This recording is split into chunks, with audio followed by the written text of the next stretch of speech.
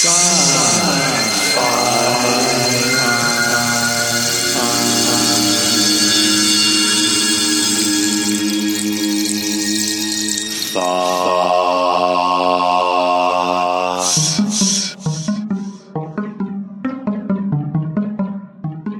next, the Bob Brown system for going from D&D in an aircraft carrier to published author.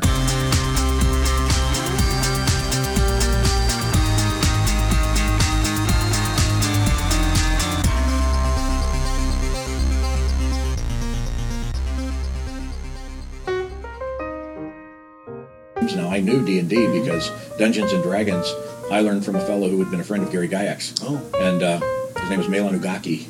He lives in down in San Francisco these days. We were in the Navy together. Oh.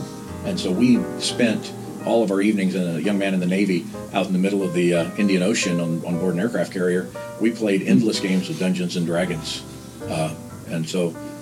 I was primed, so when I saw this, it was interesting, and I went and visited a couple more times, and then this magic thing happened. Mm-hmm. I realized I'd always wanted to be a writer, and I started meeting other people who wanted to write, and we started Writers Group. Mm-hmm. And that's all we called it. We were Writers Group. We was on the ship, right? No, that was after the Navy. I was out of the Navy, because I got out of the Navy when I was 23. I joined when I was 16, went off when I was 17, wow.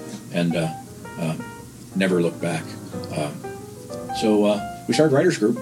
And we had our first panel, our first convention where we walked in and handed our work to these pros. And I can still remember it was Mary Jane Ing, possibly one of the most underappreciated writers of her time. James Glass, he's actually here this weekend. He'll be over at Denny's tomorrow morning. Victoria Mitchell and John Dalmas. John Dalmas contacted the convention and said, okay, what's the story? You guys are submitting, because we spent weeks preparing our stories, because this was our first shot. And he said, we've done a lot of writers' workshops. We've never seen stories like this. Are these somebody just punking us? No. And so that man, John Dalmas, encouraged us. And to this day, I can say, that story that he'd read and told me was good enough to sell, I've sold it 3 times now.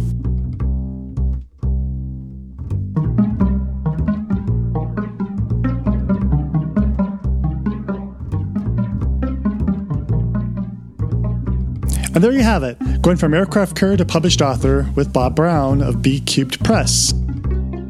Next episode, Bob's going to clue us into the birth of a new genre. Hear that brass section? That's your clue.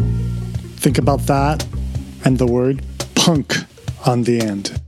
Tune in to the next episode to find out more. It's going to be huge.